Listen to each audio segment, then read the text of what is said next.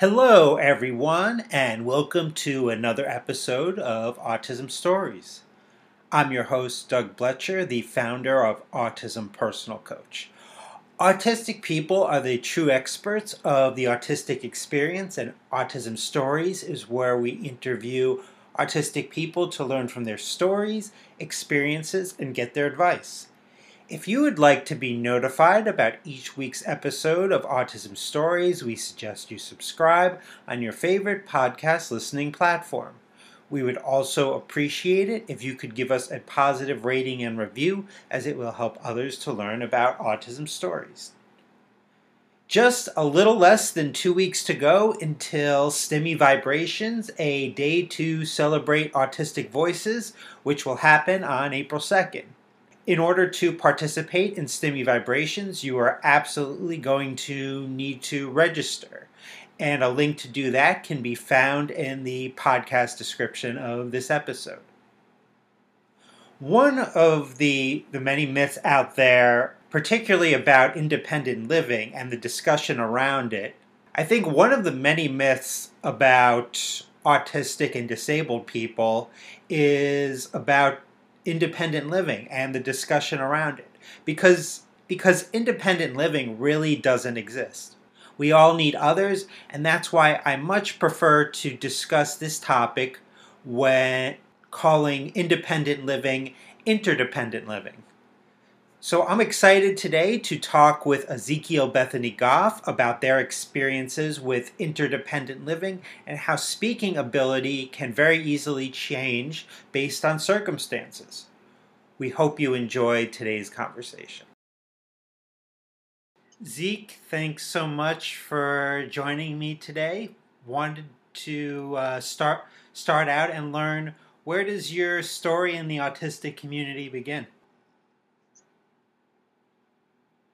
I was diagnosed with autism prior to age 22, but after age 18 by my first ever psychiatrist without a full, formal autism assessment. I didn't have involvement with the autism community until very shortly before my diagnosis. Assessments for mental health or developmental issues were recommended to my mom sometimes when I was in school, but because the treatment at the time where we were was likely to be heavy medication and, or inadequate accommodations, she did not choose to proceed with an evaluation at that time. My full, formal autism assessment came later than my initial diagnosis and confirmed my psychiatrist's findings. I was diagnosed with autism again. Self-diagnosis is just as valid as professional diagnosis, but in my case, I was only really self-diagnosed for a short time, less than a few months, before receiving my first professional diagnosis.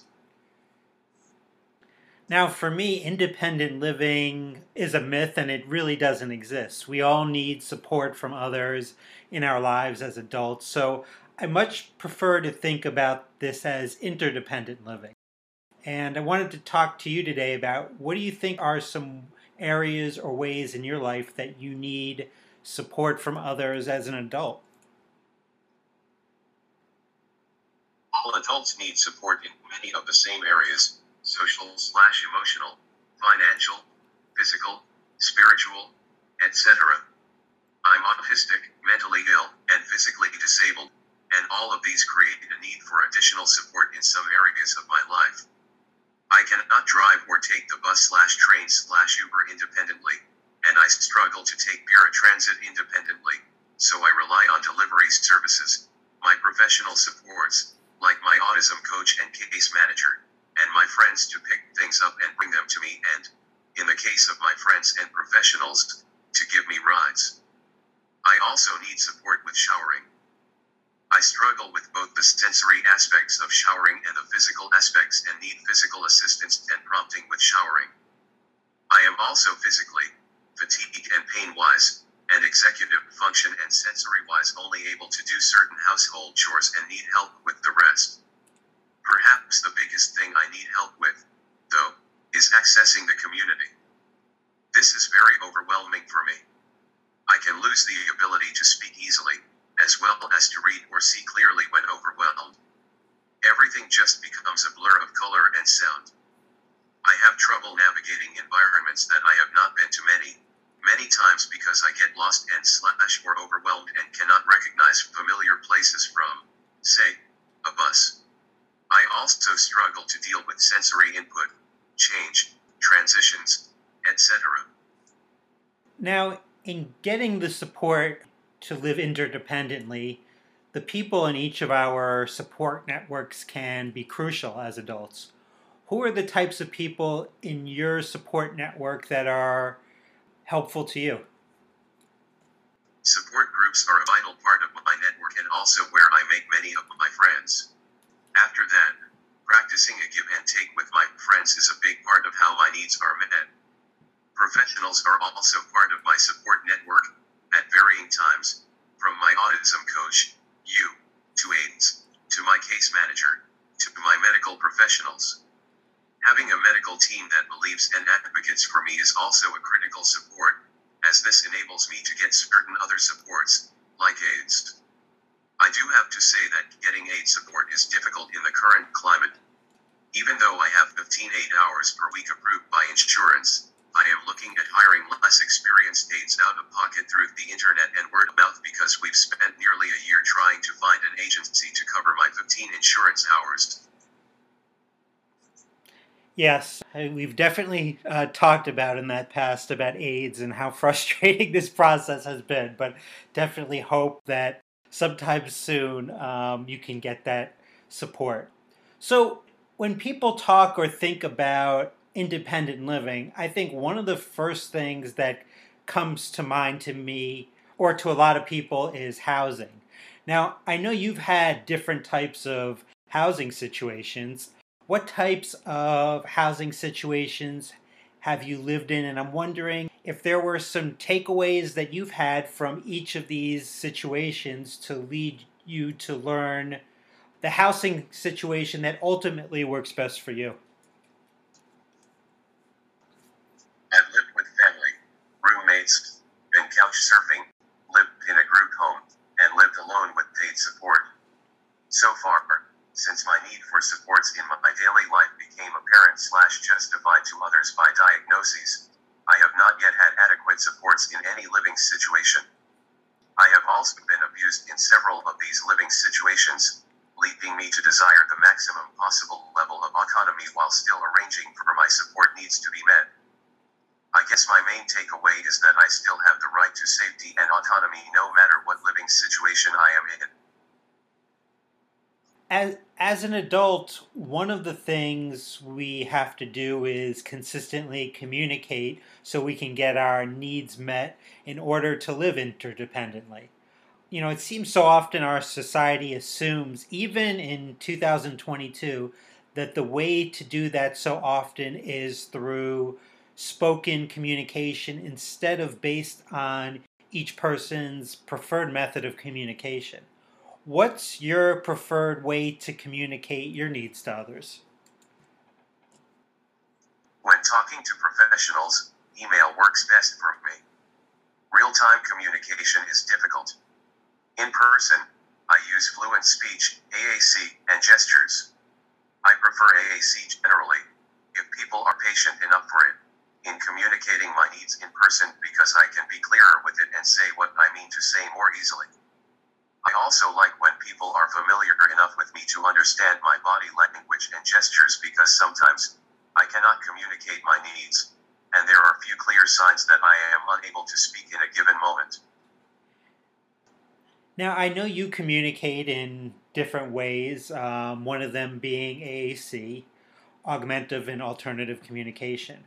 What do you feel are some of the myths or stereotypes that you wish would go away, particularly for those that sometimes use spoken communication and then sometimes use AAC? Firstly, I wish people wouldn't assume that a person is either completely speaking or completely not speaking.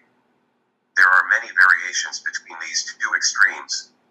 Also, people shouldn't assume that the ability to speak is static. It changes with circumstances for many people.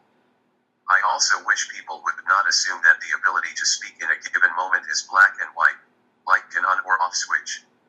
I, personally, experience many variations in my ability to speak, including speaking fluently but using scripts, speaking fluently but not being able to say what I want to say, getting my words in the wrong order, or not being able to plan what to say, and my AAC helps with all of these things. With the last issue, planning, I can plan my sentence on my AAC using the word suggestion feature and then speak it with my voice. Finally, I want people to know that there are many kinds of AAC. I use communication cards and electronic AAC.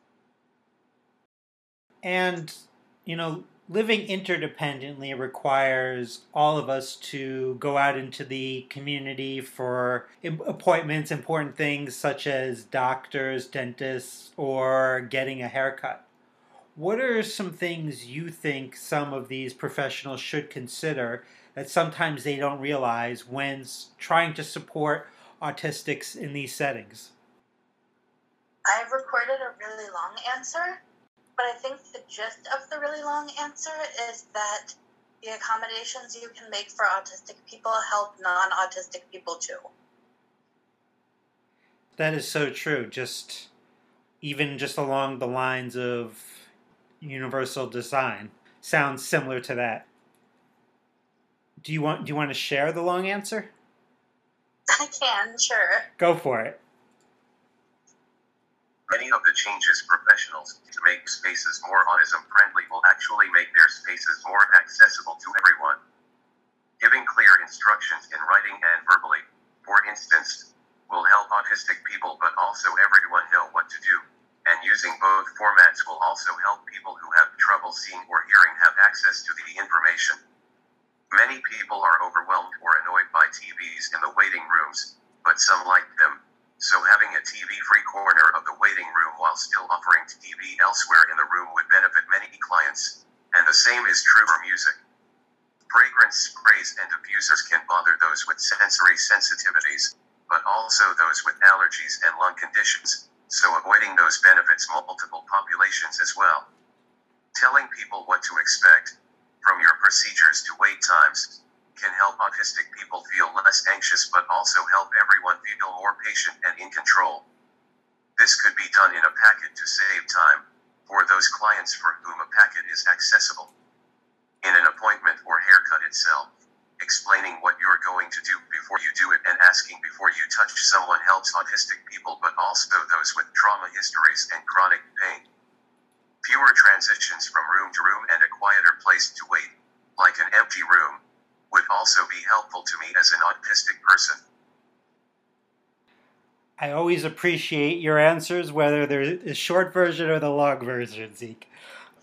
Now, I'm just wondering whether it's this year, next year, or a few years from now, what do you hope that living interdependently looks like for you?